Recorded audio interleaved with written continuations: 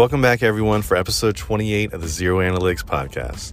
Today on the episode, we take a deep dive into the motor industry, where we talk to someone who has been a huge player over the past years, especially with the clone motors in general, but who's been in the sport for as long as most of us, back in the 80s and the 90s, and has really kind of seen the sport, the ups and downs, the roller coasters.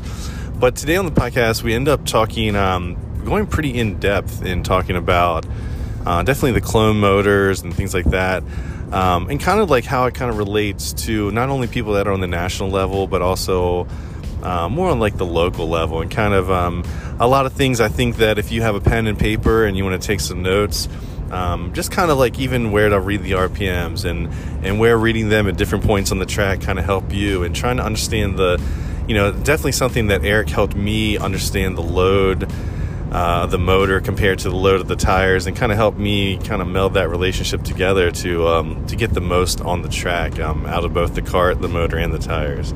So again, anyone listening to this, we talk in depth about not only building a business, but maybe some other ways to do it that, maybe will be a little more successful for you kind of moving forward. And some of the trials and tribulations, the ups and downs, the goods and the bads of building businesses.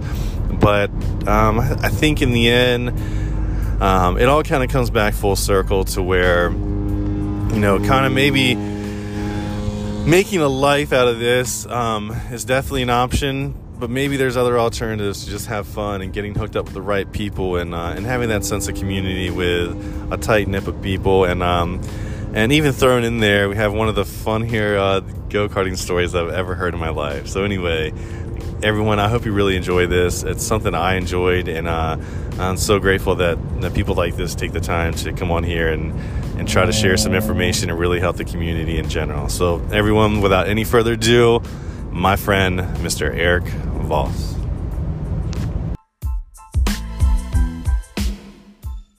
All right, we'll get started here. So today on the podcast, we have someone I've really been looking forward to. I kind of feel like I'm going to let people down because I don't have a background in the engine world, but I'm sure we'll have some stories, and he'll go into details and stuff. So hopefully the guys that are engine builders will kind of be able to reach out maybe after the podcast. And I know you're all about helping people. So we're talking to Eric Voss today. So Mr. Voss, how are you doing, sir?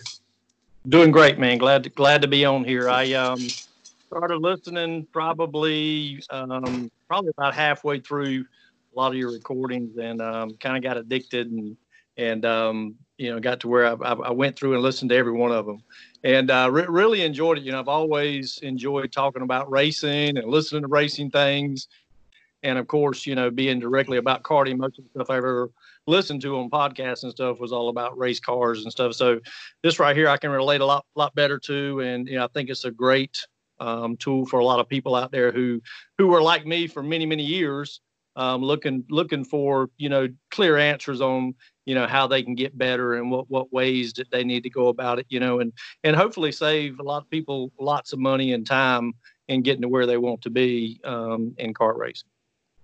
Yeah, well, absolutely. I appreciate that, and I think that I think you're along the same lines that I, in my mind, like I kind of think in a weird kind of way, like whenever this is done, it's going to kind of be an audio book for people to kind of, if they want to know about engines, there's going to be a handful of people that can listen to the podcast. Not that they're going to learn everything, but like you said, if it saves them 6 or 7 months worth of R&D, like it's worth it. Or if you just kind of have the thought process of different things and different aspects, is like anything, it's kind of like a mentor, so to speak, in my mind. So I hope it ends up being that. But so I don't even know where to start, Eric. I kind of like Facebook stalk people and kind of go through pictures and kind of have an idea. But I guess let's first start off by what are you up to now? Are you messing with any go-kart stuff? Are you still involved? How involved are you these days? Very, very little, honestly. I'm doing some carburetors. We still do carburetors and stuff for dyno cams. Probably one of my first large customers back around 2014. We started doing blueprint and carburetors for Randy and those guys at Dyno Cams, and they've always been one of the top customers, and always straight shooters, and giving lots of good information, just like we did. I started out on Bob's many years ago with the flatheads, and and started doing carburetors there. And and like we talked before, my business model, I always knew that to build engines, you had to have a lot of capital to do it right. You had to have a lot of machinery, and for a long time, it's impossible to try to do it for a living. So I always wanted to have the best stuff, and I concentrated on, one thing that I knew I could do, and that was carburetor. Back in the day, and we had a good bit of success with that. I think we won our first national champ, probably our first state race in the late '90s, and then in 2002, I built the first controlled stock. We went to Martinsville Speedway with Chris Williamson and Deion Johnson and my brothers, and that's back when Ron Moon was winning Triple Crowns like they were free, and Bradley Geralds and Gene Nasworthy and John Floyd and all those guys were racing. And we didn't race all the races, and that was the first controlled stock I'd ever built. Didn't build a ton of them. That was the only one I ever built back then.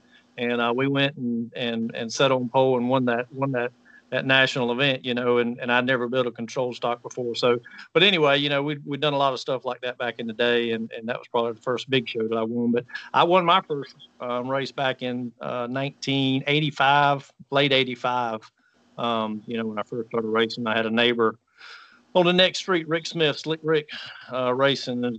He's the one that got me started, and raced with him for a long time. So that's how we got started. Gotcha. So when you, roughly, not to give away your age, but when you started back in the mid 80s, roughly how old were you? I was about 12 years old when the first time I raced. Okay. So when did the interest for you, as far as, motors or carburetors or as far as any of the engines and stuff like that, when do you have someone in the family that was kind of into that, or is it just something you took a liking to as a child? Like how did that all come about at the beginning of everything? My oldest brother, he worked on small engines in the backyard a little bit. We all kind of tinkered around a little bit, but when I was probably, I don't know, 9, 10 years old, he was kind of piddling with some of that stuff, and he was taking a small engine course in the career center there, and he finished third in the small engine competition in the state. Anyway, so we always kind of fiddled around with that kind of stuff. And then by Slick Rick Smith, he was always racing go-karts, and I would go down to the shop with his dad, and we would work on the go-kart stuff down there. And I worked with him for a while and learned a lot of stuff from his dad. And that's probably around 11 years old is when I kind of got the interest for the racing stuff. My dad, we always went dirt track racing, Somerville Speedway, Myrtle Beach Speedway. From the time I was tall enough to be able to walk, we were there every Saturday night. One of those tracks watching a race, or we've even been to Gaffney, watch when Mike Duvall ran that track there many years ago. But yeah, that's kind of how it got started. And I've always, since that first day at the racetrack, going to the racetrack and driving one of Rick's go-karts, from that week forward, I always messed with motors. We couldn't afford to pay anybody. Back then they were paying Clyde Souls to build motors, or either they would call up to, Robinson and them, in their early days. And, and we couldn't afford to do that. So we had to figure it out on our own if we were going to race.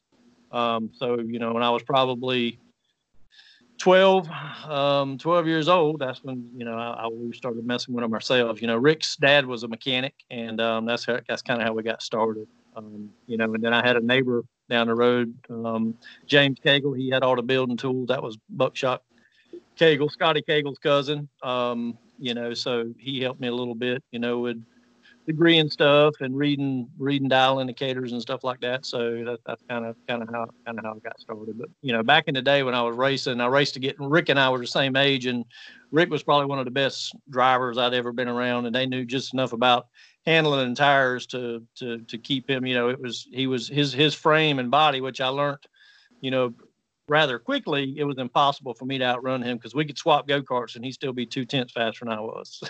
So I was always kind of a bigger kid. So I figured it out, at an early age that, you had to have that, the body weight and stuff made a big difference in, the performance of how the go-kart reacted. through the corners and the corner speed. Yeah, I think we've both taken the same path. I mean, we're we're both taller gentlemen, and we're definitely not on the skinny side. So I think the same way. Like I know when I was like even back in the day when we had junior 1 and junior, I guess junior restricted, it was just 8 to 12 and then 12 to 15, and I was always that person trying to move up as quick as I could, not because I was so big, but probably just like yourself, long, you know what I mean, and legs sticking up in the air and stuff like that, and physics is not on our side when it comes to go-kart racing, that's for sure. Absolutely. Yeah, and and most of the time, we raced a lot. We raced every Saturday night. Sometimes we'd race Friday and Saturday night. My first race was at Horseshoe Cartway in Moot Corner, South Carolina. Of course, Rick won that day, and he won lots of races back in his day, and he actually won Daytona Limited Light. I think it was it was in the 90s. I don't remember the exact. I want to say it was maybe 92 or 90. Yeah, I think it was 92. He won Limited Light down in Daytona, and of course that was way big for us. I didn't have anything to do with, other than helping that day. We won set on pole and won that race. Nobody knew who in the world we were. We went to the tech room and Jimmy Marshall was his motor. Jimmy was the one that built the Limited back then, and got in the tech room, and we carried a box of tools down there, and here was Ronnie Robinson and Sox and all those guys in the tech room with their big old toolbox, and we had this cardboard box and had a claw hammer hanging out the top, and those guys were like, "Where'd y'all buy that motor from?" I'm like, "Shoot, man, we built that sucker in the backyard." And they were like, "Nah, y'all bought that motor there from some." I mean, we killed them. We outrun them by probably a straightaway and Limited Light, and we were handling it, of course, but. Right. They were like, they didn't know who we were, and they were looking at us like these guys here are cheating. They're probably gonna get thrown out with this motor, and they tore the motor down. Of course, it wasn't nothing special, and they were like, "Dang, where'd y'all buy that motor from? Whose cams in that? And it was just a dyno 90 EXP, got from dyno. But anyway. So that was kind of entertaining. They were looking at us like we were crazy. Of course, we didn't care. We just won in Daytona. We never thought we'd even get to race there, and we won at that stadium. And we were excited. So like I heard you say in the past, it made for a short trip home. It seemed like that 6 or 7 mile ride. It seemed like it didn't take 30 minutes to get home. After that trip. Yeah, no, I'm with you, man. We with Alex's older brother Brandon, we won back in. Like 2000, I think it was 2004, 2005, but just the aura surrounding that whole complex and stuff. I mean, I'm pretty reserved. I mean, you've met me before, but when we won that race coming off of 4, I mean, I was like climbing the fence, and I mean, it's just that whole place just did something too. I mean, if you had the chance to make the show, but then actually to win a race, I mean, it's definitely one of my favorite moments, and so I'm sure you looking back on it, you're glad that happened. It's a story you always have with you. Yeah, absolutely. Of course, being down there and helping them, I was excited, but it was nothing like, winning it later, years later, with something that I built myself. I think we went back. We'd won a national in 2002 was my first, with my engine, with Chris Williamson and Dion Johnson, and we went back in. I think it might have been the next year. With Stephanie Pitts, running it might have been 2003 or 2004. And we set on pole in a couple classes, and we won, stock light by about a half a track, was winning controlled medium by probably a half a straightaway and ran out of fuel, and then got in the tech room with the stocker, and of course, they didn't know who the heck I was, like there was another deal like it was in the early 90s when we went there with that limit. This guy here's got something heated up, then it come in there and blasted everybody by straightaway, these guys, they're not going to make it through tech, and then, they're looking through everything, and, of course, wasn't nothing even close in it. And but anyway, it ended up, to hone the rod back then, I used this little flex hone. And they said, "Oh, that thing, somebody's hit the corner on that rod there, that you must have used a flex on." I said, "Yeah," but I said, "I measure, it's the same, width as what a regular rod is. You can measure that one right beside you there. It's the same width." I said, I just, finished it with that, just to get that crosshatch in there. And, "Oh no, I can see where it touched it right there." Anyway, they ended up throwing us out. Long story short, it disheartened me for for a long time from, because I felt like they stole it from us, but, the guy that was heavily involved in WK, they finished right behind it. Well, not right behind us, about a straightaway behind us. But anyway, they were in that, back and forth out the tech room and looking over everything, and then I felt like they stole it from us, because it wasn't anything wrong with it, and it was just because I didn't have a, a 5,000 Sun-In home, $5,000 Sun-In home to hone the rods with, you shouldn't have stole the race from me, anyway. So, Right. so I moving on, after that point, we went through the tech room probably, 1,000 times and never had anything ever questioned. But that thing really burnt me up, and years later, I've always helped people and tried to treat them how I want to be treated to, hope that nobody else ever gets that feeling in the tech room. And I've even went in the tech room before, to try to help people at a lot of big shows. And, when they were trying to throw them out on something, that did not help them win the race, and I knew that, maybe, by the rule there in the book that you could throw that out or you could let it by, but, that didn't help them win the race, so there's a lot to be learned in that area. And I think that hurts racing a little bit, because 95% of the time, if somebody gets thrown out on something, it did not help them win the race. So, that's a real hard part of racing. You've got to have rules and you got to go by them, but, you have to understand,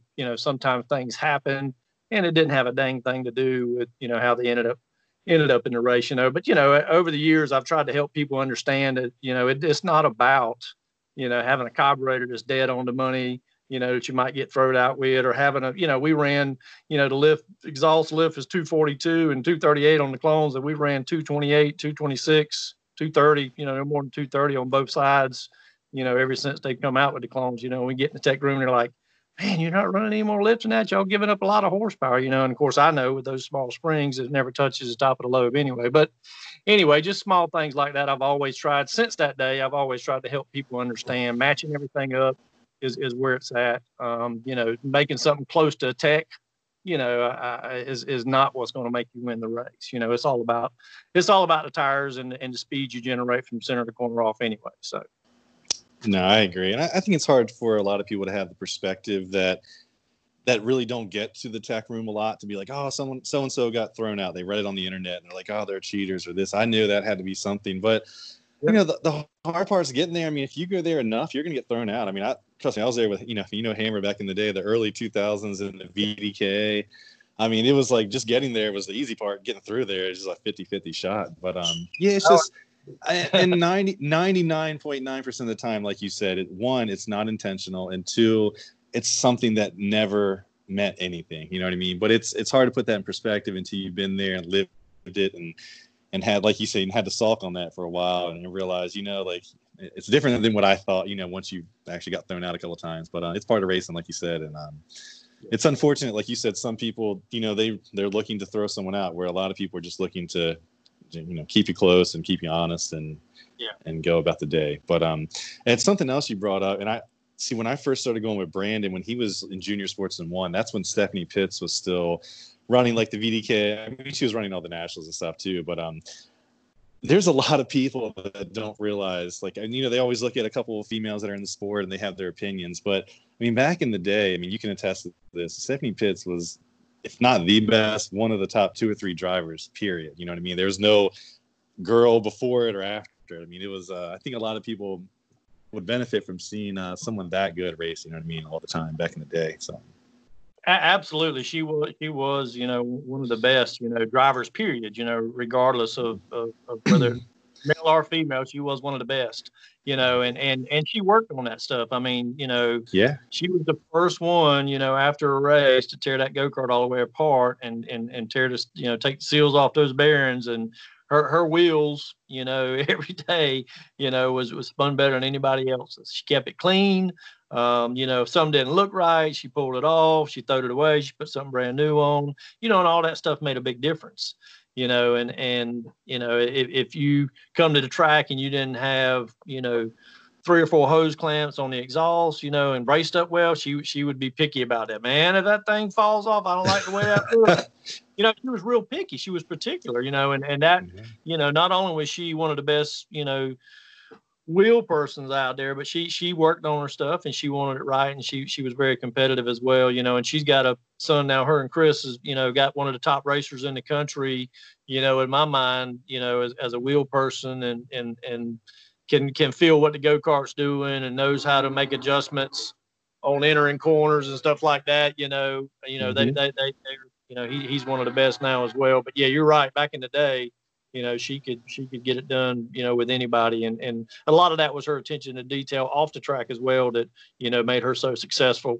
Her body weight compared to Chris, Chris, in my mind, I rank him as one of the top all time, right there with, Knopf and Moon and a couple others in Yarborough.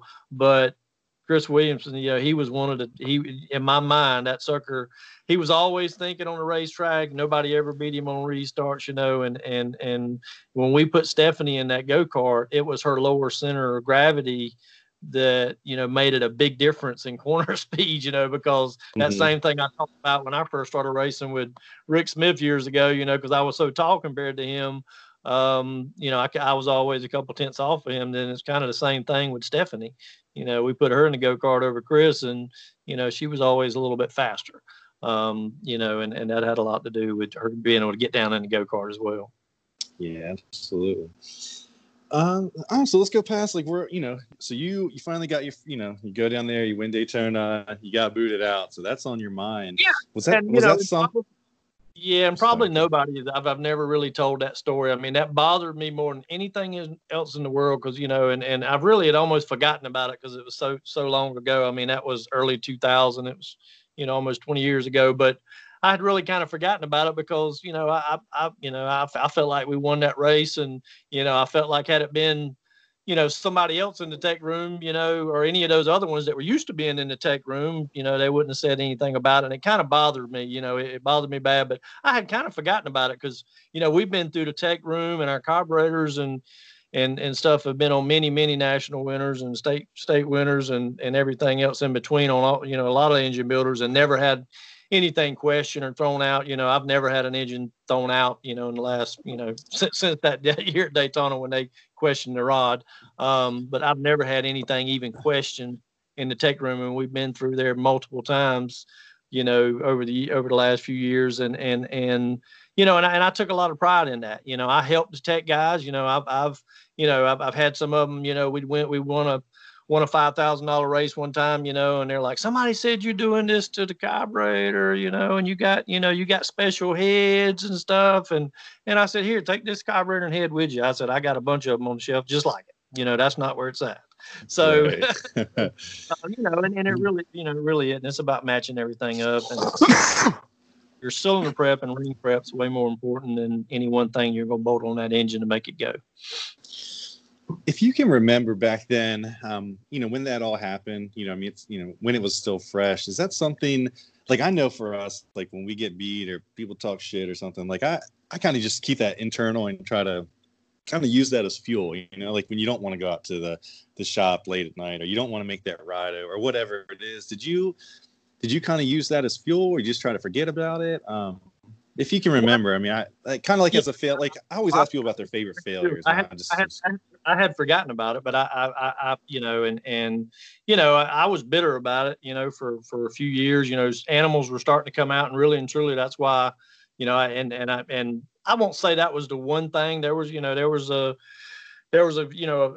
few other variables that, that was in there at that time, but that really took the wind out of my sails. Here I was, I worked on, we didn't build multiple motors back then. Nobody knew who the heck we were. And all I had was that controlled stock, that stocker, and a spare stocker. I didn't even have a spare control stock to take down there with us. And I worked on them suckers for a month, and we went down there, and, and certainly we were handling, it had a lot to do with handling, but I knew that, I had dynoed some other motors on some other builders, that knew what kind of stuff we had, and had a pretty good idea of where we were on motor, and felt like we were a little bit better with the stocker and a good bit better with the control stock than most people. And it showed that. So after, like, when you're helping Williams and Stephanie Pitts, how, so that was in the early 2000s. Yep. So where did you head after that, or like what was the process of Eric after that? I mean, were you building engines full time at this point, or were you also doing something else? Nah, I was working for International Paper at that time. Oh, okay. And then we were doing engines on the side. We had started a little machine shop to do machine work on cars and stuff like that. So that's what we were doing back then. Nothing, we wasn't, we were doing some carburetors for people, people I'd met on Bob's and stuff like that. So, but nothing major, nothing nowhere to nowhere we went when we, in late 2015, early 2016 to doing, 25 motors a week and stuff like that. So, we were just doing some carburetors and stuff like that, and after that early 2000 deal and, in Daytona, they come out with the Animal, and really and truly back then, which is some of the difference between, what has kind of hurt the sport or helped the sport and not, between back then and now, is back then, you had to have a certain amount of tooling to do the machine work on the Briggs stuff. And it took a certain amount of capital, especially when they come out with the Animal. The Animal was definitely, a better motor back in the day. But you had to have a certain amount of tooling. You had to have a certain amount of capital to, whereas today you can go out and buy, a couple pallets of clone motors. Anybody can do that with a little bit of money in their pocket. Whereas back in the day, you couldn't go out and just buy a couple pallets of the Animal motors because, the cost of them. To go into business if you didn't have everything and have a good stable foundation and structure, you'd have to have, it would probably take 50 grand to start building motors and be able to do it successfully, or more. And nowadays, if somebody's got a few $1,000s in their pockets, they can, go buy a clone and go to work. But, back around then, after that, I kind of got away from it a little bit and started messing with race car stuff, and had a guy from Georgetown that had a street stock car. So we went and worked on it for a couple months and went out at Myrtle Beach Speedway. And first time I was ever in the car, and we won the first race out, and pretty excited and got to the pay window, and the check was $200. And, so anyway, that didn't last very long. It was a lot of work in my mind, and that was probably that was in that was probably around 95 or 6 with the race car deal, and only ran that a few races. We won the first race out, and and had a pretty competitive car, and I never, it was a 7-day-a-week job too, like kart racing is, but I never could get into it, so we won the first race out, and, it was challenging, but not near as much challenging as the karting was in my mind. But, so anyway, I kind of got out of both for a little while and started helping my son with baseball, and we'd done that for a couple of years and had a good bit of success with it and done the travel ball thing. And I probably enjoyed that as much as I did anything for a long time. Doing that with him.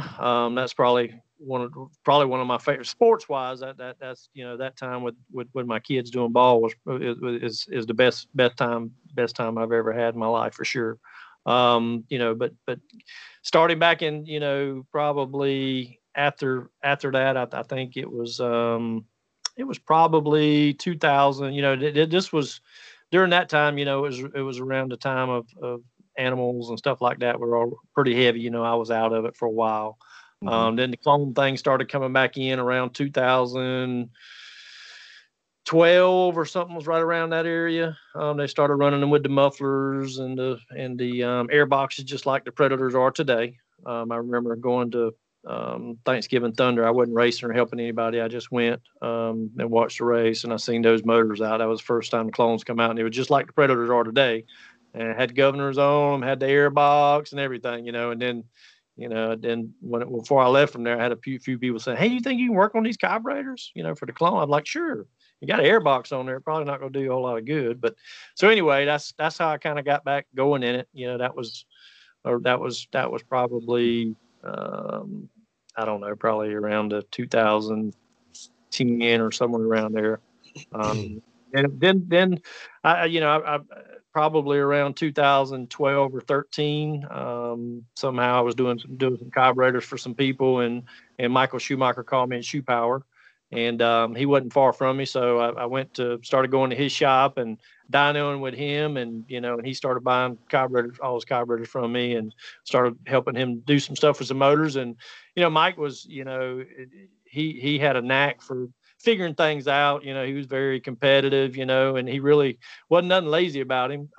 He was a hard worker too, but I never had any major issues with him. And he always figured out how to have, at least one or two motors that was as good or better than anybody else out there, and had won some races with Nick Scott running his stuff. And I think it was around, I think probably through those years, all I did was heads and carburetors, 2013, right up to 2013, 14. And I think 2015 is when, I think that was August.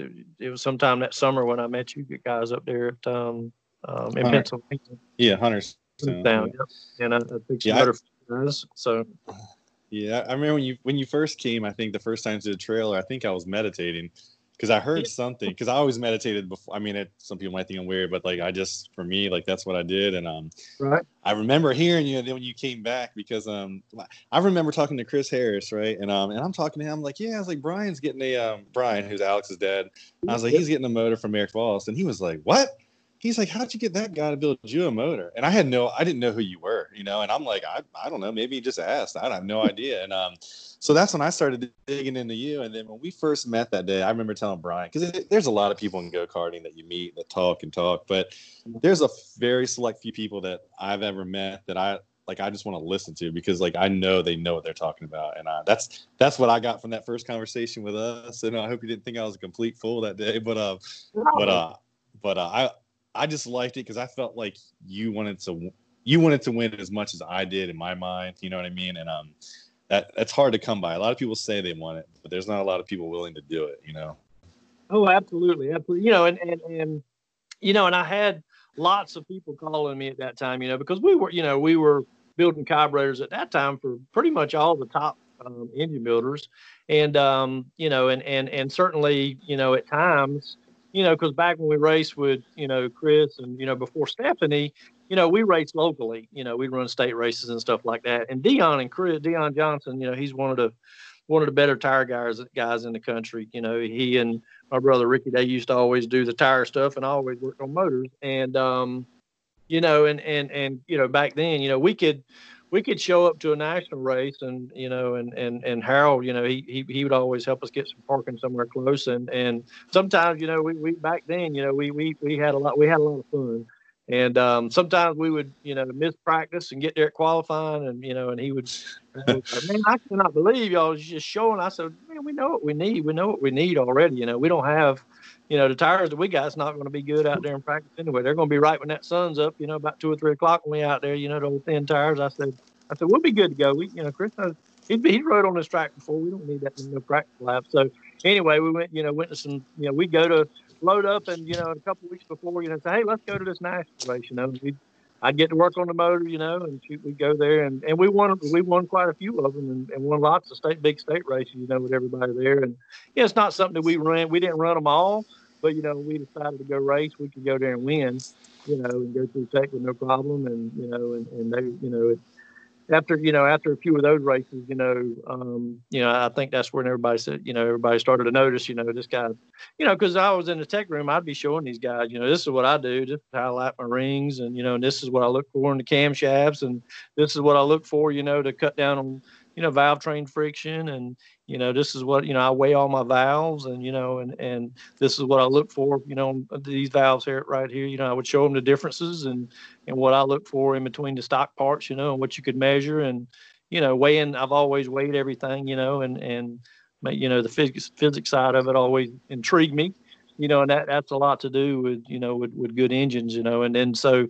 moving on through that, I've been at a racetrack before with Chris and Dion and let somebody use one of our engines, we didn't have it a couple couple motors back then. We loaned one to somebody to run an amateur class. It was at Lake City, and this was when Mike McGee and those guys were racing with M&M Racing Engines out of Manning, and he had 100 motors out there at that time, and I didn't have but one or two. And, that amateur person passed, his brother Donnie on the outside on the restart and won the race, and they said, if that motor's legal, I'll eat that sucker, and of course we went to the Texas, and nothing was wrong with it, and after that day, everybody at that track said, that guy there, he must know what the heck's going on. So anyway, that's kind of got how it got started. But Brian, Brian had called me up, and, Brian is such a likable person and one of my favorite persons I've ever met in racing out of everybody. He's a genuine guy, and we just hit it off when he first called me up. He called me up to order a carburetor like everybody else had.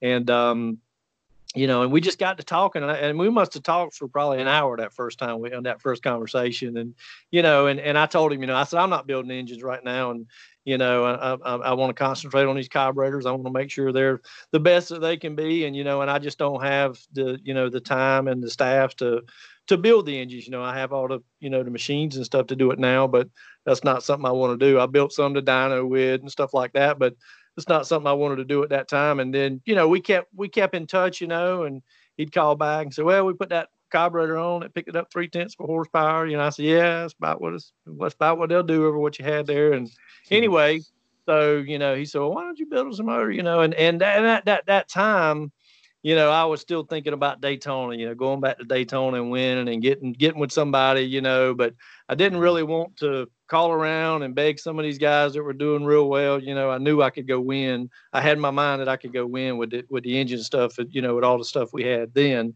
and I said, I said, I might do that. So I actually went up there to help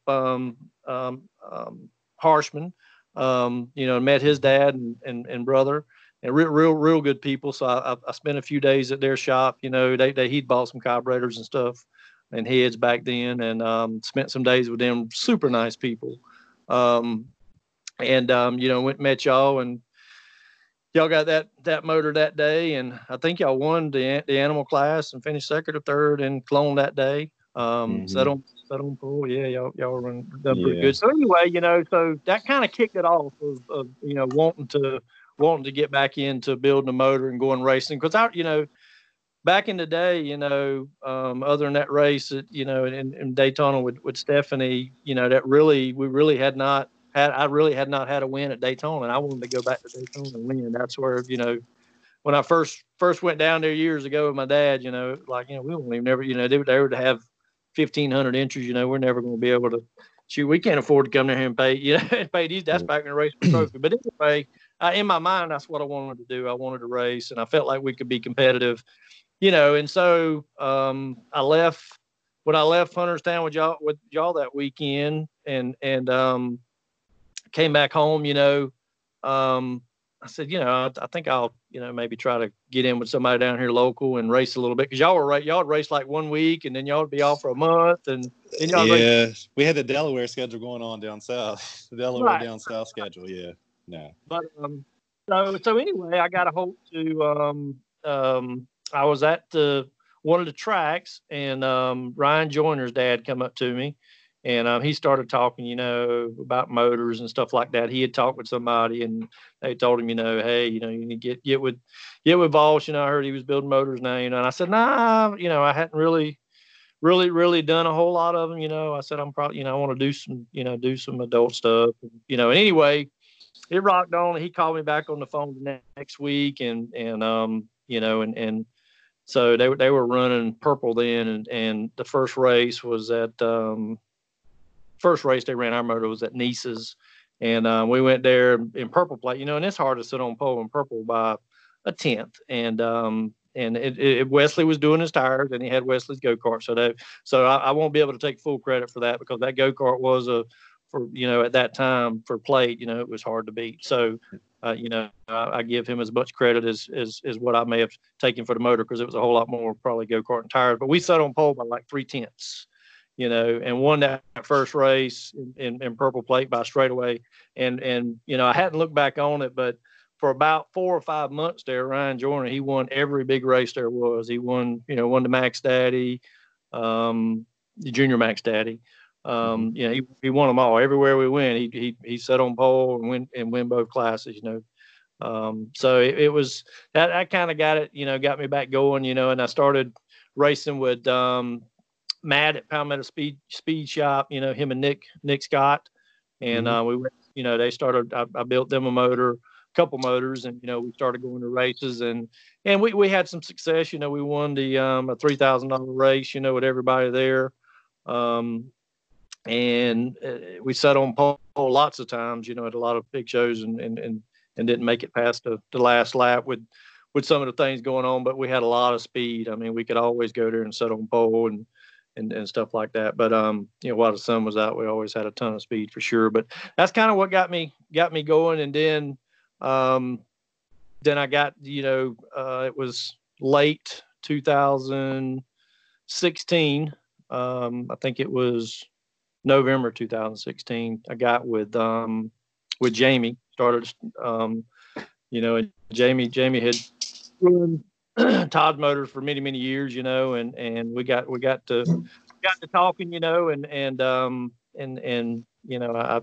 felt like that if I could go racing with him, Jamie raced every race, and if he could race, 4 or 5 times a week, he would, and he was going to race every week, and nobody was really going to outwork him. He worked hard on the go-kart and tires. And so I started with him. I think that was late 2016. We went to, I think let's see. It was Tony Tri-State race in October 2016. That was with Tony and Gaylord and Justin McDonald for a couple weeks there. I built a couple or it were my motors that we ran, clones that they ran, and we won the $3,000 at the Tri-State race. I think that was at Nice's, and then I was already talking with Jamie at that point. I had loaned him a motor to go run somewhere, and then right after that. And I think it was November. I started in 2016 when I started with Jamie. And December, I think in Daytona, we won 3 classes. Then the very next race was at Triple T. We won 5 out of 6, and then went on to 2017. We won the Max Daddy, and then 2017 and 18 was probably the best years I ever had by a long, with him. That was pretty special. The last race I went to was Daytona. And that was about as good as it gets. We sat on pole in every class, and and led every lap. So that was pretty big.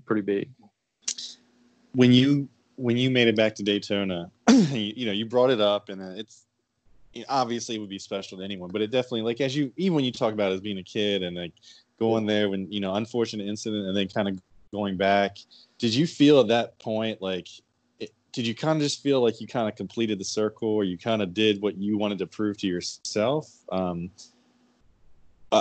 were you feeling? I mean, obviously it meant something to you, but I mean, did you feel any kind of all right, I'm done, or, hey, I don't have to do anything else and I'm satisfied type feeling? How did you feel about the whole situation? Well, I was excited. This was in 2016. This would have been, the first race that we won. That I won. It's something that I built one at Daytona. Since 13 or 14 years prior, almost 15 years prior.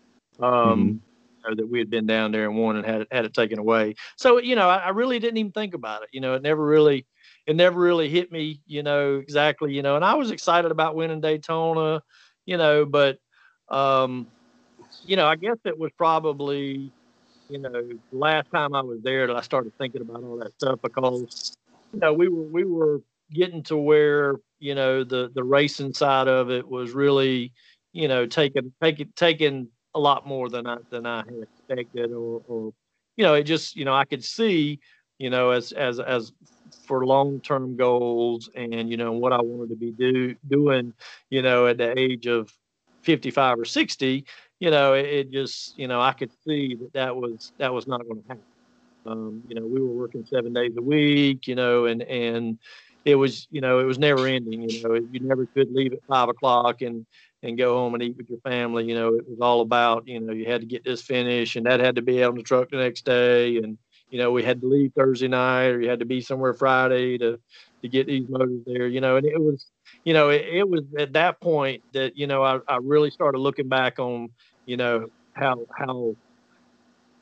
how Daytona was and stuff like that, and before the last Daytona race, in my mind, I didn't think I felt like, I'm probably not, this may be my last Daytona. And I had never told anybody that. And, I just knew, looking at how everything was going and, with, more, back in the day, there was, probably, maybe 5 or 6 tough engine builders for nationals, or maybe 10 engine builders for nationals. And, and those guys had a right good clientele. And, and the way it is today, there's 200 different engines at the national, if there's 200 cars, probably 200 different motors. So I just seen that, and I always, and that was kind of what we talked about before, is why I stuck to doing carburetors, because, the engine stuff, it's very hard to do that for a living. It's very hard to do that. You would have to, you have to have a certain amount of capital, for months, when there's not a lot going on. And I felt like we'd done as many engines as anybody, and was in the 2017 and 18, we were probably as well known as anybody. We went all over the country. We went out west and, went 5 for 5, in Lasosky, and, and run one, went to another race out west and won 4 out of 4, so it was, all that stuff was good, but, until it started coming around to Daytona in 2018, it really all that stuff started hitting me. I'm like, I don't know if I'll be back here another year. This was probably around Thanksgiving or so, I'm like, I just don't, I don't know, if I'll be racing this time next year. I don't know if we'll be doing it for a business or not, and I started thinking about those things, and that was probably around October or so in 2018. And, so I think I never really liked Thanksgiving Thunder. It was always nasty. It was always cold. And I did not go to Thanksgiving Thunder that year. And, I stayed at the shop, working on some stuff, and I had my mind on Daytona, and we had won, I think in, 2016, we won 3 classes with Jamie. 2017, we had, I think we won 3 classes again, and it was good, but they just didn't, I don't know. It had so much going on. We never really, I don't think I took the time to think about it or really enjoy it. But, 2018, I kind of felt like, this is going to be, this might be my last year going there. I'd like to really go there and really show out and win all pro if I don't win nothing else. And, so I started working on some stuff then, and I'd had some parts I'd saved and set up, and knew that they were a little bit better than some of the other stuff. And as all that stuff was coming together, I just, I was trying to figure out what I was going to do. And, and that whole month of December, I was just concentrating on, going down to Daytona and winning that clash. I was just hoping that, we were going to be close enough on go-kart and tires, and I know it's a whole lot more about, the tires and go-kart, but I really felt like that if anywhere we had an advantage, a motor was going to help in Daytona, because, the acceleration on the restarts, you drag those engines down, whereas we had 300 or 400 RPM drops at a lot of racetracks. Daytona, a lot of times, before Mackey came along and started making all the tracks very good, you'd have 1,200 drops there. So it started helping me change software in the dyno to show the difference, when you pulled it down, when the go-kart was in a bind, when the wheels were turned, that bringing it back up from 5,500 to that 6,000 range, are we going to tune for that area, whereas, some racetracks were tuning for to get the air fuel ratio right at 65 or 6,600. It's just a little bit different. And I felt like we could have a little bit of advantage, when we went to Daytona with all this stuff. I just felt like that we could really, really, really, really put on the show there, and I had never mention it to anybody, what I was going to do. Wasn't sure what we were going to do, but I knew that may be my last shot to go down to Daytona and win it, and like I said, I didn't really take in the others. I remembered them and enjoyed them, but it didn't feel any different. But 2018 felt like it was going to be different for me. And, I really was taking it in, every bit of it. We went down there, left, got, and I don't know. I just took it in a lot better and dug in and wanted to make sure I had the most, wanted to make sure I was the most prepared. I'd been to Daytona many times. We had won races each year, the year before that, but I wanted to make sure that this one, was the one that we could really show out in, because it may be my last one. So. Right. I understand. That's a cool story. One of the kind of like people listening knew you were going to come on here. One of the questions you kind of, you touched on it a little bit, but and I guess we'll talk about, I don't know if there's a difference between animals and clones as far as like how this will answer this question, but as far as RPMs, how do you look on RPMs as far as like getting the right gear? Are you looking at RPMs coming out of the corner, or are you looking at RPMs at the end of the straightaway? I mean, how do you view that? And does it differ from different tracks as far as momentum? Yeah, absolutely. I always look at I want to know what the go-kart's turning off the corner when the go-kart's in the most bind. I look at what it's turning at the other end of the straightaway, and certainly that comes into, it's a variable that everybody looks at and most familiar with, but I want to know what, every track that we went to, I had, I saved it in my notes on my phone, what RPMs we ran off the corner. And that's a big deal to me when I go back to that shop and pull that engine on the dyno, when I change the software, when I want the software to pull it back down around, like Daytona, for instance, we used to lose 1,000, 800, 1,000, sometimes 1,200 RPMs that first day when the track was way off. Like I said, before Mackie got involved and started making tracks a lot better everywhere and a lot more consistent. But a lot of racetracks we didn't lose but 300 or 400 RPMs, so it made a difference in how you tune the engine. Most of the times we ran a lot of preload, which would make a lot more, show more horsepower on the dyno. It wouldn't necessarily wouldn't show much difference on the racetrack. But, if you preloaded 2.5 or 3 thousandths, whereas, your engine wouldn't have any compression on the clone stuff when you were pulling over. Once it heats up, you would still have, it would grow and you would have, 2 thousandths or 3 thousandths clearance there. Well, we went down to Daytona in 2018 because I was a lot more worried about acceleration and stuff. We didn't run any preload. I wanted that duration to be down. I wanted us to be able to accelerate. And when Jamie gassed up, he would pull everybody to 2018. We'd pull them sometimes, 6 or 8 kart lengths on the restarts, in Daytona. And pretty much the race was over because it's all about, if the tires and go-kart was working good, that's where it was at anyway. I wanted to make sure we restarted well. Most of the people, if they were right up on top of you on restarts and stuff, you get in trouble and stuff. I knew if we qualified well and he could accelerate, we would win that race, and we lost a good bit more RPMs in Daytona than you would anywhere. So I tuned that engine instead of worrying about what it was pulling on horsepower. Normally whatever it pulled at 6,000 on our good engines with good lightweight valve train, it would have the same horsepower, 66, 6,700. 7,000, it would only fall off. If it was preloaded heavy, it would only fall off 3 or 4 tenths of a horsepower at 7,000 sometime, 6,900. Whereas, the Daytona engine that we won, set on pole and won all 4 classes with, I didn't have any preload in that engine, so it would show peak horsepower at 5,900, 5,900, and at 6,500, it would fall off a half a horsepower. And at 7,000, it would fall off 8 or 9 tenths of a horsepower. That's the difference in non-preload and versus preload.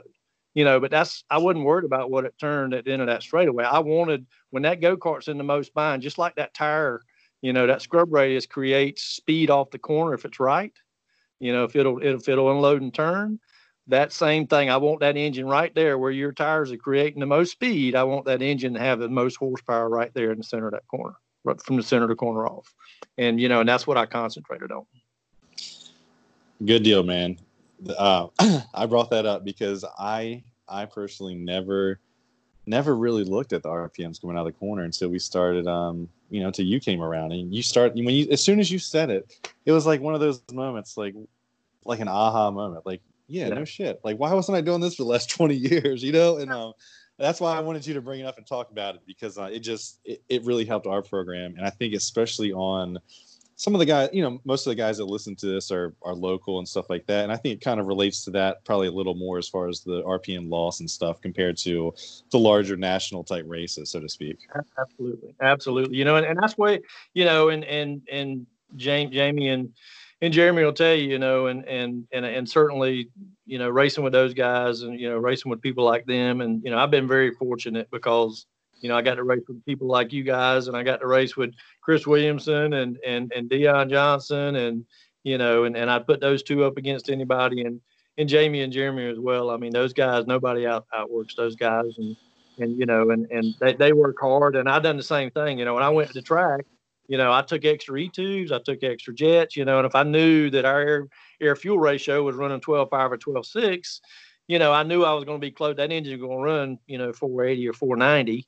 Because Jamie, on most racetracks, he's flat out. He may drag the brake just a little bit in traffic or something like that. And depending upon, where we at in the day, I might lean that thing down for qualifying. I might run that air fuel ratio up a little bit higher and exhaust gas up, another 50 degrees, for a few laps, and then I pop that E-tube and jet back out.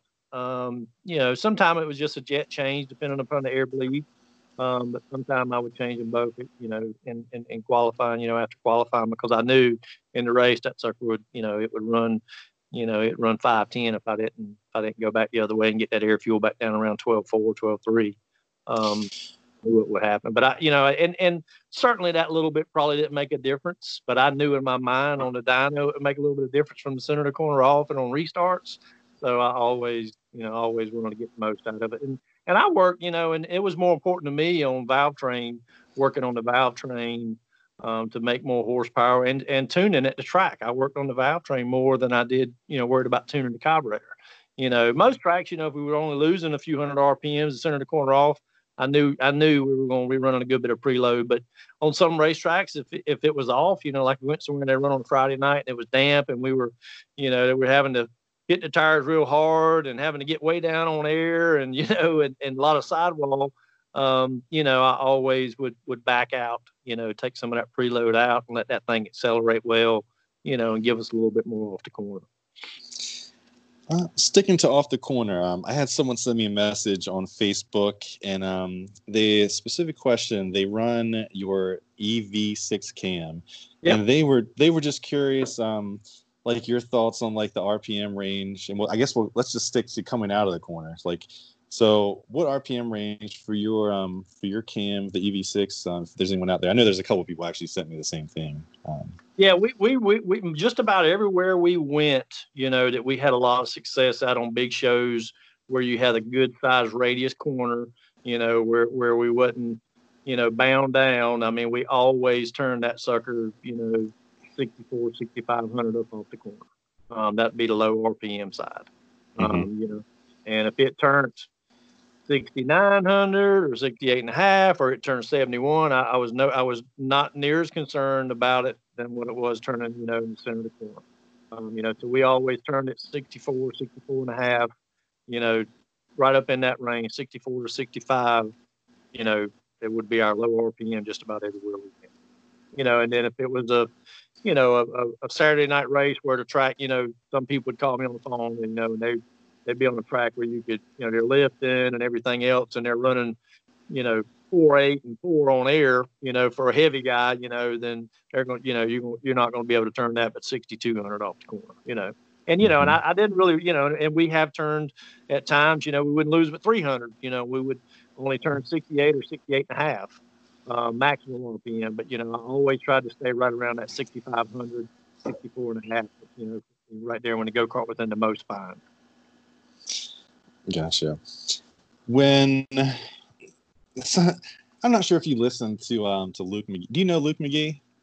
Yeah. Well, I knew of him, and I did listen to the podcast, and and really enjoyed the part of him talking about the air fuel ratio and him downloading it out at the track, because that's the same thing. I've done it so many times. I do it with my phone, and of course, I've tuned so many times at the track it's a lot easier to do it with exhaust gas temperature. But if you cylinder head temperature, I knew that if I was running a 12.5, tuned on the dyno, in Georgetown, I knew if we went to Patriot, it was going to be about a 12.6 or 12.7 to 1. So I knew I'd have to back it down some. But I always, if we were running in our best range, and Jamie was losing 400 or 500 RPMs, or 400 RPMs in the corner, that engine was going to run. And this is one of the big tricks out there. That engine was going to run 470, 465 up in that range. And that's the thing, no matter what you do to the carburetor, head, exhaust, no matter what you do, that explosion is inside that thing when it fires, that's what turns the crankshaft. So if you've got the best carburetor in the world and it's dumping fuel in there, you're coming around on your compression stroke and you're compressing that, and that explosion, if you have blow by, when that explosion, you lose your power. I mean, that top ring has to seal to that cylinder to turn that crankshaft to give it more of that jerk. It has to seal up. Everything that you do is about that explosion. So is the most important thing you can do is seal that compression ring to that cylinder. So that's where I put all my time into it. And certainly I like tuning and stuff, but when you send and I tuned a lot of motors to run all that exhaust gas temperature and have the air fuel ratio pretty close all over the country. But you would not tune it right there to that edge. Not that it would probably make a difference on the racetrack anyway. But that whole thing is you see guys out there with an engine running 400 degrees. That's just like seeing somebody having an engine smoking in the grid. They're not going to be very competitive horsepower wise. They may still outrun you because their scrub radius and everything is working just right for their tire compound and their air pressure that night. But they're not going to outrun you by out accelerating you off the line or anything like that. You're going to be able to roll with them pretty good down the straightaways. Right.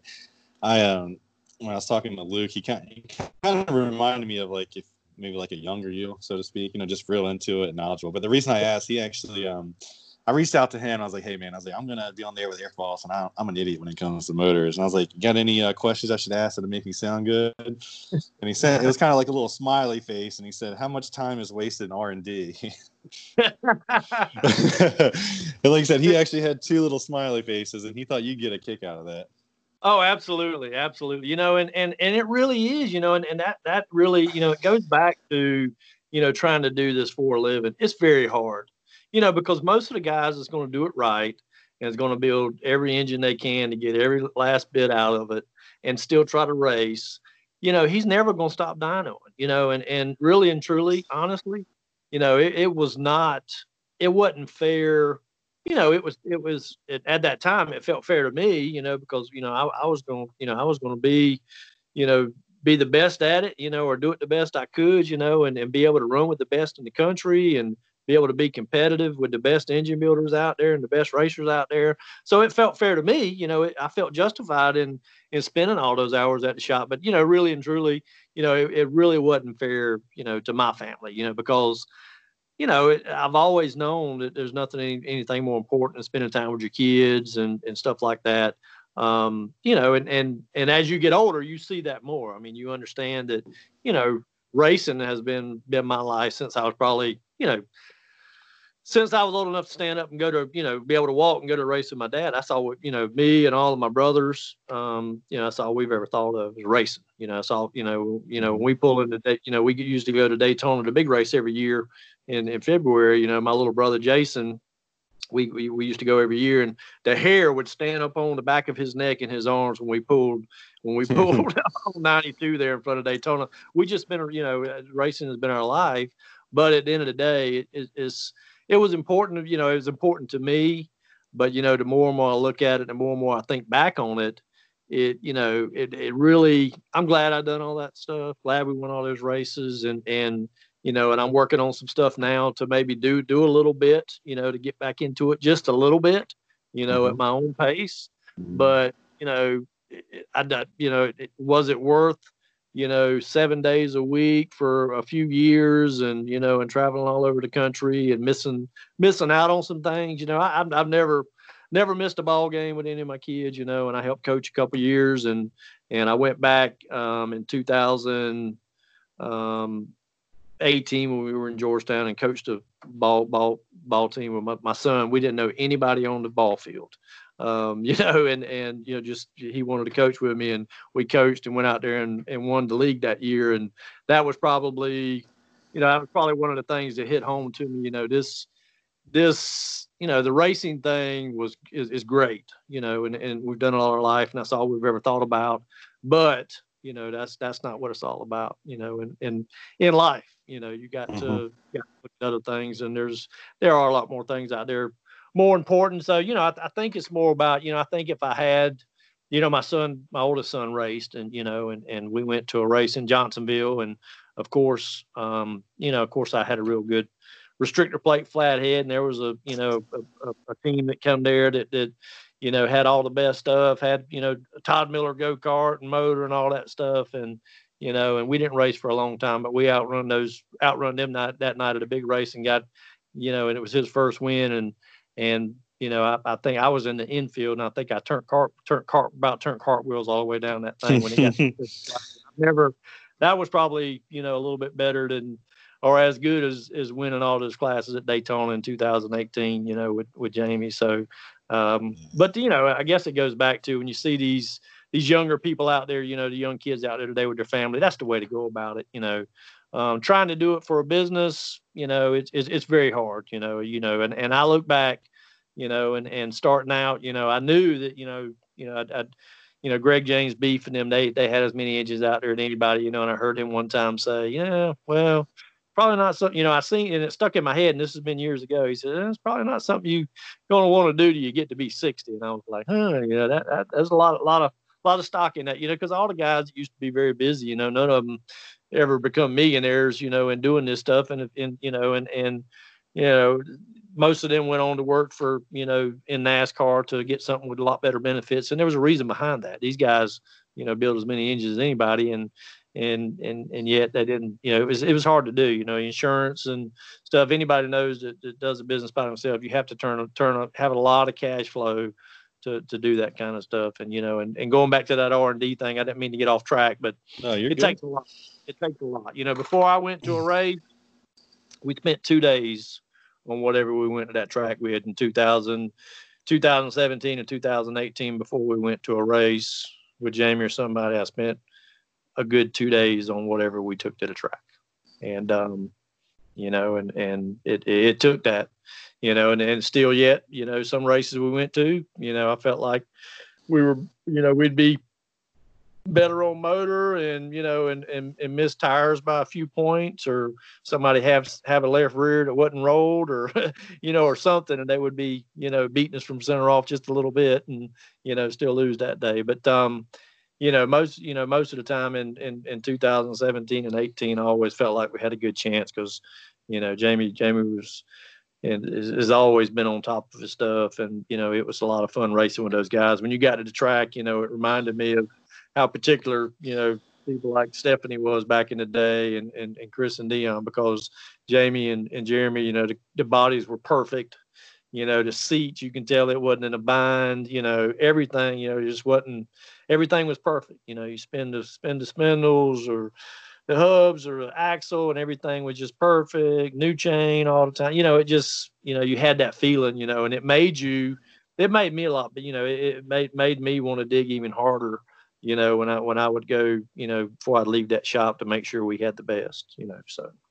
Right. No, you touched on a lot of good points there. I even like going back to the family theme, man, I agree. I mean, that's kind of, I told Alex and Brian on the way to a race, it was like in August, my oldest son wanted to do martial arts, and we decided to have another kid, and it was like, I felt like I was done. And even going back to, you doing cartwheels with your kid winning, stuff like that, and having fun with baseball. I mean, we won a lot of big races, Daytona, big money races, whatever. It didn't compare to my 7-year-old catching a fly ball in All-Stars. You know what I mean? Like it there was no comparison whatsoever. And I think that was the big thing. And not anyone in particular, but when I went back last year with Brian and Alex to a couple races, and we were, he was Race for People, and they're, top level guys. And the thing that stuck out to me most is just how miserable everyone, not that they were all like moping around, but just like, the conversations, the words they use, the things like that, like they're not happy people. You know what I mean? They would be better to take a step back or take a break and enjoy it a little more, I think. Absolutely. Yeah, you're exactly right. And trying to do it for business and supporting a few families from it, was it got harder and harder, because like I said, the difference, and we've talked about this before, the Animal motor was definitely, the best motor that's ever been on the market. I didn't, deal with them a whole lot, and I was totally against them there at the end, when they would try to bring them back in, because the clone was my thing. I had done so much back to that R&D thing.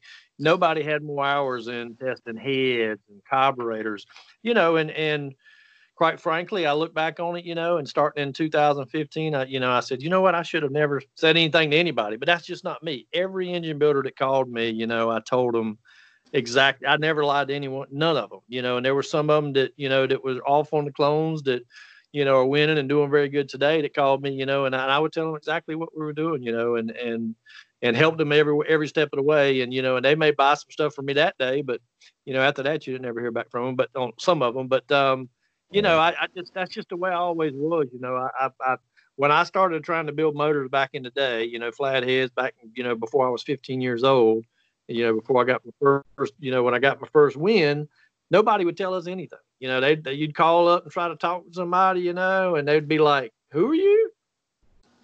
So it was one of those deals. And I said, you know what? I told my dad, I said, we'll figure it out. We'll figure it out. It's, this stuff here. And something that I've heard other people say many times over. I said, many years ago, it's not rocket science. We'll figure it out. So, and, we did for the most part. But, back then I learned early on, it was a lot to do with the rings. I many years ago, I would, take a fish scale and, and fix up a piston and put my oil ring on it, even the flathead days, and see what kind of drag I had. And, back then I didn't have a furnace, I used a torch and it would heat them up, and sometimes they'd fall through the cylinder. I knew I went too far and I would change that. But, I spent many a day dragging those rings through the cylinder. And then when the clones come out, those compression rings wouldn't seal up. So I started lapping them and working with that, and in some cases, I'd get some engines in that, from a reputable engine builder, and that sucker would be a horsepower off or even more, and here they are just paid $1,200 or $1,300 for this motor, and it was way off. And most of the time I tried not to mess with anybody else's stuff, because it's always a lot more work to, if somebody's doing it a different way than what you're doing. But anyway, most of the time it was because they wasn't sealed up, that compression ring, all that blow by was going right by the top off. Hey, Eric. Still there? Sorry about that. That's all right. Go ahead. Now, something I was going to kind of ask is, you kind of mentioned that, maybe you're going to do something again and get back into the hobby and stuff. If there's going to be people listening to this. I don't know how many, not a whole lot, but 1,000 people maybe. And there's going to be some young engine builders in there, like a young Eric Voss in the mid 90s. Any kind of, what advice other than don't do it, maybe, might you suggest to someone that not that wants to go do it full time, but that wants to help out a couple of teams? Would you try to find one team that's financially well off to go run with them, or would you rather have 3 or 4 or 10 or 15 guys? Like how do you view that now after going through it? Yeah, well, and I thought about that a lot lately, because I've been still doing a few carburetors and stuff, and I've got some quarter midget motors that I've got from, I've done for people over the years, and I'm trying to, do maybe one a week or something like that, just to piddle with it a little bit. But yeah, that's a great question, and I guess the first thing they need to understand, everybody that has a little bit of understanding on engine, they want to go, they think they're going to be able to, if they sell one engine or what, they think they're going to be able to do it for a living. Just understand that, it's, I'm not going to say it's impossible, because people do it for a living, but, it's hard to do. It's very hard to do. You know, you got to have the right tooling. You know, you can't shortcut on that. You got to have, you know, you don't have to have a $5,000 flow bench or $10,000 dyno. You can do all that stuff for minimal cost. The carburetors and heads are only going to flow so much. I recommend getting with somebody that, you know, you can purchase that from, that, you know, just going to shoot you straight, you know, and not, you know, be any snake oil salesman, you know, because it's a lot of that out, you know. I won't say it's a lot of people out there, because there's a lot of good people in the sport, but everybody, you know, most of the engine builders I've ever heard talk to a customer or be around them, and they answer the phone with their customer, and I was like, oh yeah, I've dynoed some of his stuff. It wasn't that good, you know. And you've never heard anybody say they've dynoed another customer's engine and it dynoed as good as theirs. Right. You know, and it's not really the case. There's not a big difference in them, honestly. But, you know, what I would tell somebody that's young and wants to get into it, you know, is concentrate, you know, on getting those engines sealed up good, you know, and doing the right things. You know, get with the right people. You definitely got to be with somebody that can afford to do it. You know, it goes back to, you know, in my mind, racing with people that enjoy themselves. You hit the nail on the head earlier with saying that, you know, some people just didn't enjoy it, you know, or it was too much like a job, you know, or if they didn't win, you know, geez Louise, I didn't spend, you know, all this money in entry fees. I ain't won nothing, you know, shoot, I don't know if this guy's going to call me next week now about these tires, you know. So, you know, it's every good situation I've been in over the years of racing was because I was with good people. And that made me dig a lot harder, you know, and it made it a lot funner, you know, to go do this kind of stuff. You know, you know, first thing you need to understand is, number one, you're not going to make a living doing this. There's only a few people that's going to do that, and they're not going to get rich. I can go ahead and tell you that, number one. Number two, do it right. Take the time and do it right. Don't have behind it, and don't try to buy, you know, you don't have to buy all this. You don't have to buy all this equipment. You know, everybody thinks they've got to have a furnace, you know, because I had one to do rings, and, you know, they think they got to have a super flow bench. You don't have to have all that stuff. There's enough information out there, you know, that you can build a carburetor. You know, if you got the right casting, you can build a carburetor that'll run with anybody's. You know, there's not that much difference. You know, same thing with heads. You know, if you don't have the machinery, you know, if you think about it, you know, how much would you have to buy, you know, to do the machine work on a head? I mean, you could, by the time you bought that machinery, you could have purchased about five, you know, probably, you know, you could probably purchase 100 heads. So just think about it like that. You know, don't try to go out and buy a bunch of equipment. You know, and there's a lot of good people out there that build engines. You know, if it was me and I was just starting over again, you know, I would, you know, work with, you know, if I wanted to build the engines, you know, I would call Dyno Cams. You know, you know, I would call somebody, you know, like, you know, Randy Garner that works down there. He's a super guy. He knows all the performance side of it. You know, he knows how to tune them. You know, all those people down there at Dyno, they've been in business for a long time.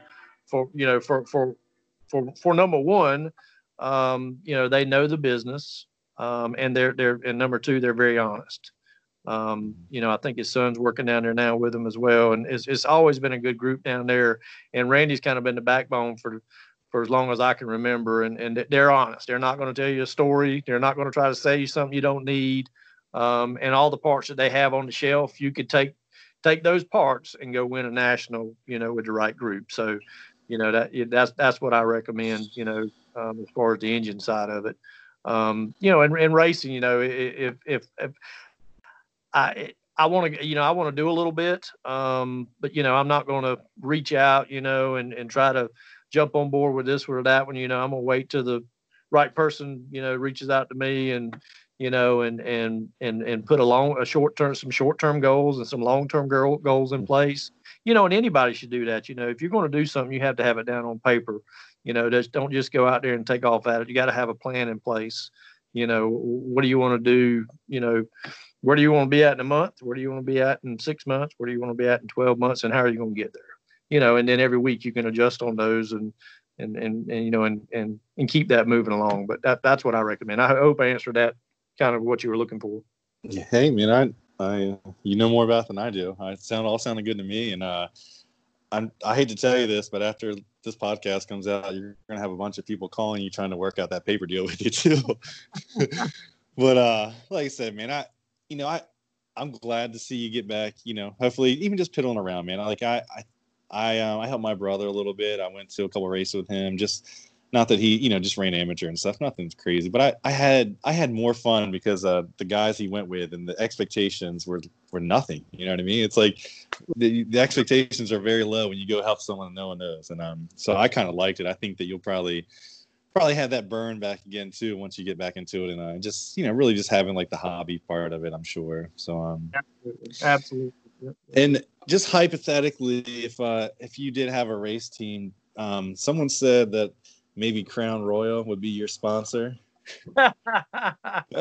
Is that the drink of choice for Mr. Eric Walls? Nah, well, I really don't hardly ever drink anymore. But back in the day, yeah, that was my drink of choice for sure. But we were actually at Nice's, and this was back when I was I guess I was probably helping. I think I was helping Jerry and them and Kevin Smith, KSR. I used to go to all the races. Kevin and I used to travel together, and and I think Slim and all them. I don't remember who all was out there that night. Doug was out there, and lots of people, and they broke out the Crown Royal, and I told them, I said, they said, yeah, you want to drink some of this Crown? I was like, no, I don't. I'm not really much of a drinker, but give me that bottle. I grabbed that bottle, and I don't know how much of it I drunk. It's like a good bit, but anyway, I went to bed right shortly after that. But they made a whole lot more noise than I did, but they remember that first wig I took, I guess, and that kind of got them going. I do have a good racing story though. This was back. It was the first big Kahuna they had. They were paying $10,000 to win, and I was with Chris Williams and Dion Johnson. And all my brothers were there. Ricky, Jason. We must, and everywhere we went, we had 3 or 4 room full. So we had, at the motel we had 3 or 4 rooms there, and we went out. We went to track and that night and set up. I don't know if we practiced or what. Anyway, we went and got something to eat. And back then, Chris used to drink a good bit. So me or Dion or I would probably drive most of the time. And we got back to the motel, and Ricky and them was already in their room asleep. Michael Edwards from Precision Cams, he came down and we used to do some stuff with him, and we ran his limiters and stuff like that. And so Mike was in the room. Michael Edwards, my brother Ricky, Jason, my little brother. And I'm trying to remember who else was in the room with him. But anyway, Chris was always had something going on. Well, anyway, when we left the restaurant that night, coming back to the motel, me and Chris and maybe Dion, and it might have been just me and Chris leaving the restaurant. We was coming back to the motel, and he wanted to drive right down the road. And I was like, man, if you let me out of that front door, I won't never ride with you again. So I finally got up there to the rooms, and we had 3 or 4 rooms right there together. And I went in there and was talking to Ricky and them. They was about half asleep. And Chris come to the door. Ricky said, do not open that door and let that fool. And he was in the hallway making a lot of noise. And he said, don't open that door and let that fool in here. We won't never get to sleep. So about that time, I said, it's too quiet out there. Somebody please open that door and see what's going on. And about that time, he had one of them big nozzles off one of them fire extinguishers. He let that sucker evacuated that whole motel. And Ricky grabbed the blanket and was trying to hold it down at the door to keep the stuff from coming through the door. Just overwhelmed. We opened the window. I thought we were going to have to jump out the window. We finally took off out the room. And, of course, everybody was coming out the rooms and stuff, and that's that stuff takes all the oxygen out there. And I mean, people were coughing and huffing. I mean, it just consumed that whole floor in that motel. And I was like, oh my goodness. So of course the law came, and Chris and them went in the room, and the law came, knocked on the door, and that room was ruined. Michael Edwards couldn't find his wallet and everything else, and of course the law found it in the dust and stuff when they went in there searching. But so we were all piled up in this next room, and the law come, knocked on the door, and I went at the door and they said, you know who's staying next door? I said, so I think all these rooms are in my name. Long story short, they had us all out there in our drawers and t-shirts. Well, Chris was hiding beside the bed in the bedroom, and they were out there doing their investigation, and I said, let me get some shorts on. So I walked back in the room. Chris said, he's in the room, and he said, hey, y'all get to one side. When you get back out there counting 3, I'm taking off running. I said, if you come running out that door, them fools will shoot. They'll be shot. They'll end up shooting me, and you'll get away. I said, I'm tackling you. So he's hiding in the room. They got us all out there getting ready to fingerprint us, and this fool's hiding in the room. That done anything to him. So they've done evacuated the motel at this point. They're out there. That guy's swinging his hat around. He said, I'm gonna find out who done this. I said, man, I'm telling you, this crowd, it tells you they don't know nothing. They're not going to tell you nothing. You can keep them here all night. So finally, I said, hey, man, you can go ahead and take me. I did it. He said, no, sir, you didn't do it. I know you didn't do it. So he keeps on, and finally they write a ticket, and all this kind of stuff. And I got to pay to get the room cleaned up. And Chris is still in the room laying down. He's the one who caused all this mess. And we out there in the hallway in our drawers. And finally, he comes walking back up there after they wrote this big old ticket, I got to pay. He comes back up there. And he said, you know anybody driving a black dually? I was thinking, dang, that's what Chris went and parked when he dropped me off the front door. I said, I think I do. He said, you mind telling him to get that thing out that flower bed out front? I said, oh. So the dually's parked in the flower bed. So that's what kind of, racing with them guys back in the day, Back then, Harold, Chris drove, we ran Phantom go-karts, and we didn't race all the nationals and stuff, but it was a lot of fun back then. Everywhere we went, it was something just like that going on. And Chris was a nut. He was at that time. He was one of the ones. If we could go to a national, and Moon was the, certainly the man back then. But we could go there, and if we didn't outrun him, we were all over him, and they'd end up running over each other or something. But, we did outrun him a few times. But it was always something like that when you went to track with those guys, and it was a lot of fun. All my brothers were with me. We all raced together at those races, and that was a lot of fun back, in the early 2000s. So that was a lot of fun. I missed those days, and and it was different. I couldn't have stood it. When I went and started doing it for doing this for a business, and as my livelihood, I probably couldn't have stood much of that racing with him the way he was. But it was a lot of fun, and those guys were very good and very talented, and people, may not know of them, but they're very. Chris and Dion were probably two of the most talented that I'd ever raced with for sure.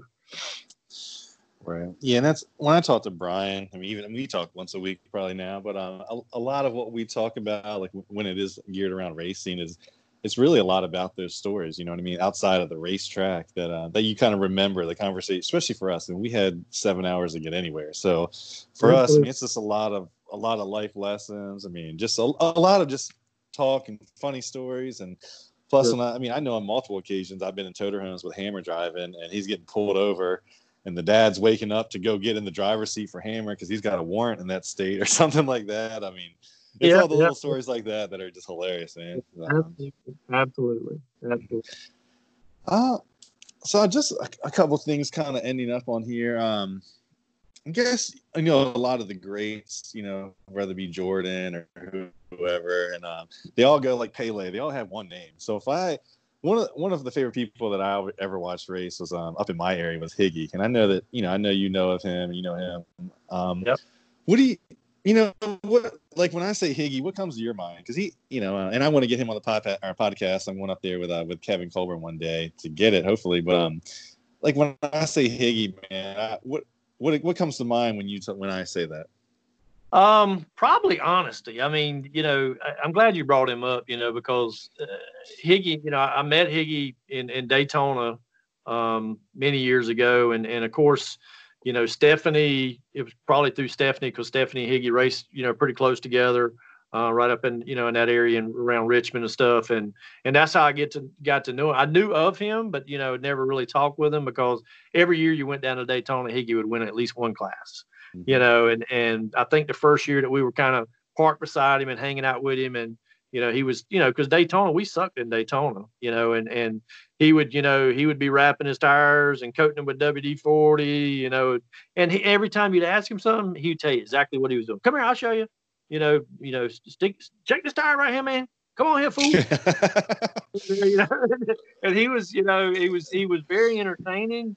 He was very honest, and knowledge on go-karts, you know, I was just, you know, and a lot of people don't think I know much about go-karts, and I don't know near as much about go-karts as I do about motors, but that's what I've been kind of studying lately, you know, since I've gotten away from it, you know, and thought a lot of it. You know, I've learned a lot over the years, but, you know, I never really cared about it. I never really concentrated on tires because I've always, you know, I was either racing with Chris and Dion or, you know, or somebody like, you know, Jamie or, you know, or somebody like y'all.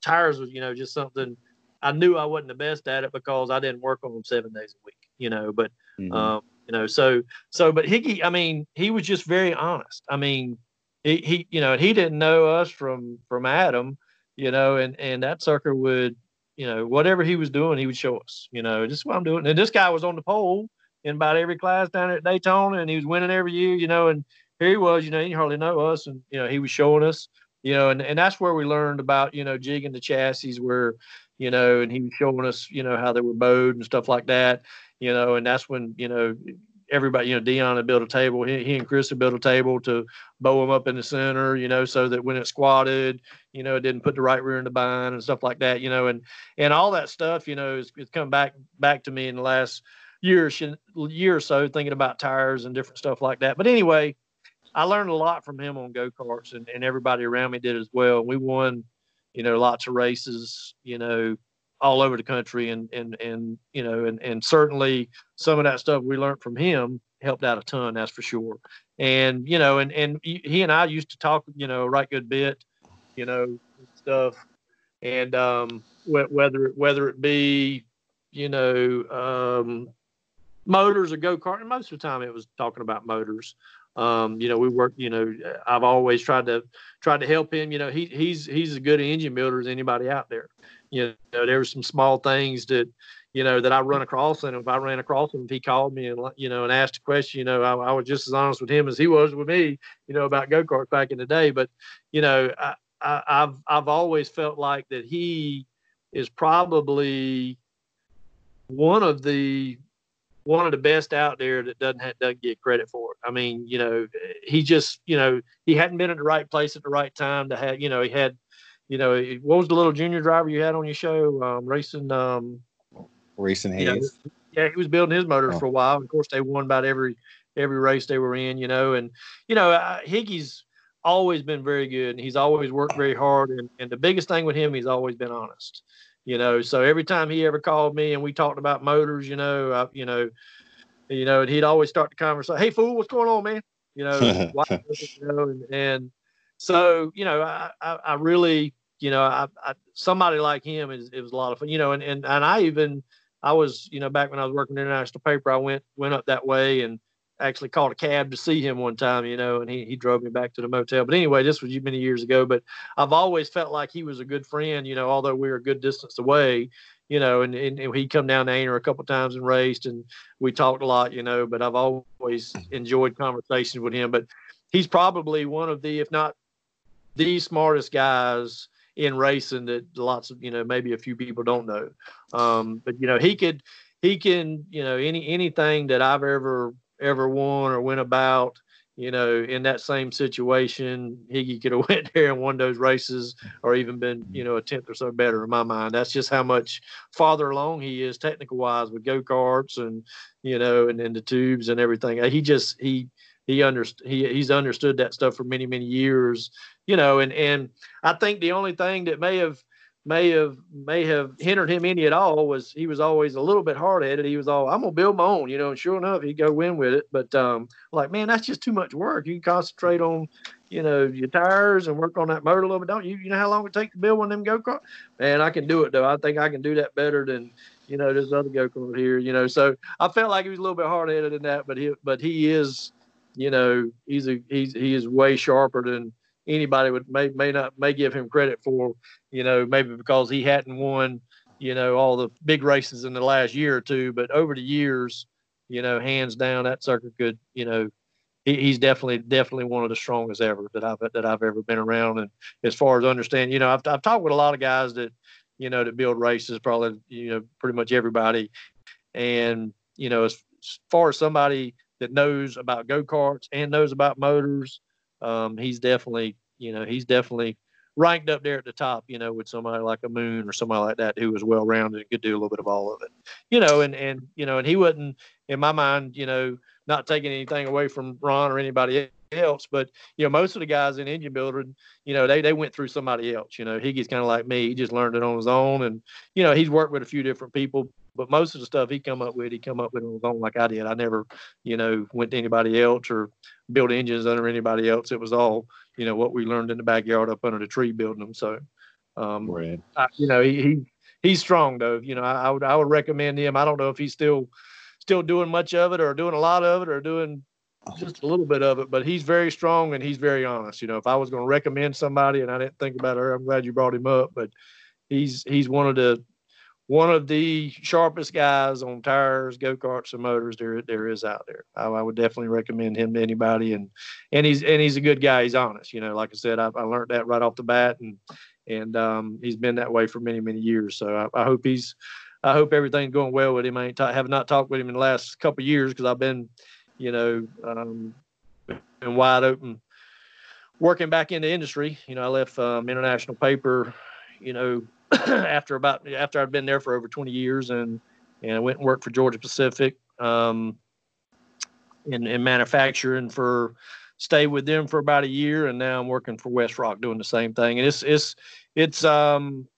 competitive. I've got probably 30 people under me, and it's something keeping everybody in line, and making sure everybody's engaged, and and doing all the things and keeping up with budgets. But I'm very competitive. I want our manufacturing costs to be less than anybody else that's in the same business that we are, and I want us stuff to be more reliable than anybody else's in the industry. I want all the stuff to run well, and I'm very competitive with that. So it's kind of a race as well.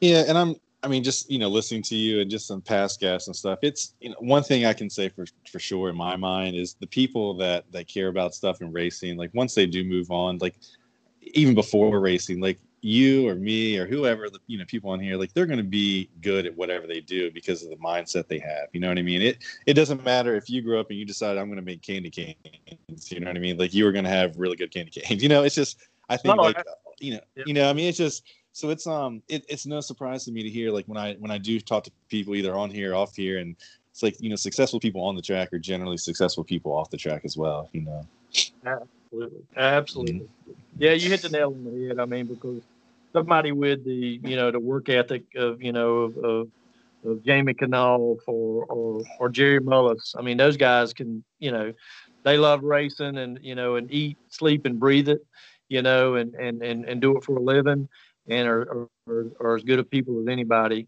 And they same thing. If they ever decide to do something different, they're going to be very good at it because they're very talented, and they have that drive, to do what it takes. If it means working, around the clock, if it means driving across the country, they're going to do whatever it takes to win, to be good or be competitive.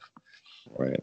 Absolutely. And well, Eric, we've been going for a while, man, and if you have 30 people underneath of you, I can only imagine the headaches you have. So, but I kind of getting to an end here. The first thing it took us a little while to get together. Really on my end with everything going on with the pandemic and my wife teaching and kids, and trying to set up a time was a little hard. But like I said, man, I really do appreciate you sticking in there and kind of working it out with me. And a lot of things you said on here, I hope a lot of people listen to this and kind of pass on the things. Kind of in closing, is there anything that anything you'd like to say, or give I don't know, anyone you want to thank, anything like that?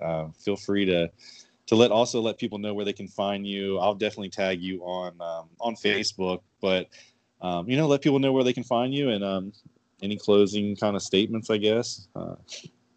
No, not really. I mean, I appreciate you doing this stuff. I think it helps out a ton.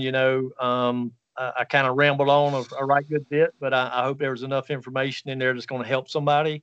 I've just like you're doing with this podcast with the quality of people, everybody I've heard, I've listened to every one of them and I've gotten something out of everything, or said, yeah, they're exactly right. Lots of things they've said on here has been dead on accurate. So, I appreciate you doing that. I felt like I've always done that. I probably, and most of the time, I got on the phone, it was with talking with, some of the top engine builders in the country or some of the top racers in the country. And, I wish I would have had more time to speak to, and I always tried to get back to everybody, so I've talked with a lot of people all over the country and really enjoyed that. But, I hope that, this continues to grow, and more people listen to it, and I hope they get just as much enjoyment out of it, as I did, listening to every one of the podcasts you had on here. And I, like I said, I just hope it helps everybody to understand. I hope it saves somebody some headache and makes it more enjoyable for them. Just stick to the basics, stick with the good people, just got a good track record with it, and let them help you and don't try to overspend and always have a plan, put a plan down, where do you want to be at in racing, in the short term, long term, and it's okay to adjust those, accordingly, but, you have to have a plan in place to know where you're going. So you got to know where you're at, compared to where you want to be. And anything I can do to help with this stuff, I'd be glad to. I got involved with WK a few years ago and got to tech with Randall and a lot of others, and feel like that I kind of help those guys with understanding a lot of things. They're good people. Sometimes they make some hard decisions and, that people don't like, but I think for the most part, they take that job serious, and some of them have changed, the way people go about building motors, but one thing they should, lots of people should understand is, it's just like when AKRA come out with the ported heads, we didn't port it, we went and raced AKRA. We didn't port the head because that wasn't where it was at. Sure, porting the head will pick them up 3 or 4 tenths up top, but at 6,000, not making a big, a ton of, a couple tenths of horsepower difference, from the center corner off. So I didn't really ever worry about it. So we never was at a disadvantage. So, that just goes to show that this, stuff like that, messing with the heads, the stealth head everybody talked about. I never have ever cut a head, cut a port in the head. And everybody said, Voss has got them port there. I've never done it. It's too much work and it cut in our margins too much to make, to add to the cost of the head. And I was trying to make, sell them at a reasonable price and make money. But anyway, I wanted to throw that in there because everybody thought that we were doing this or doing that. But it's not about making something close. And it's not about, having a carburetor that's this or that, or a head that's got a port that's had something done to it. It's the small things and understanding what makes those engines go. That's where it's at. Don't ever do anything to cheat. Always go by the rules and be honest about, everything you're doing, and it'll always come back around to you. I'm a firm believer in that. So that's about it. Ladies and gentlemen, words of wisdom from Mr. Eric Voss, man. Thank you so much.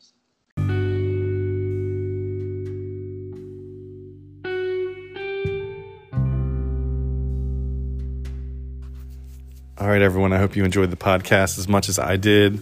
Eric dropped a lot of useful knowledge in there, and I was taking notes during our actual interview, and I'm going back and actually listened to it again just to touch up on some things. But if you see him on Facebook or at the track, make sure you stop by, tell him you appreciate his time. And if you have any follow-up questions, shoot them to him. I'm sure that he would be more than happy to answer when he has time. I'll tag him on our Zero Analytics Facebook page. And if you haven't already, the biggest thing you can do to kind of help the podcast and stuff like that, if you enjoyed it, is to tell someone, tell your tire washer, your buggy pusher, your engine builder, your mom, your dad, whoever, and make sure you subscribe, whether you listen to it on Spotify or Anchor or Apple Podcasts, whatever. If you subscribe there, it'll just kind of help everything grow. So again, I appreciate it. Be safe, have fun, and talk to you next time.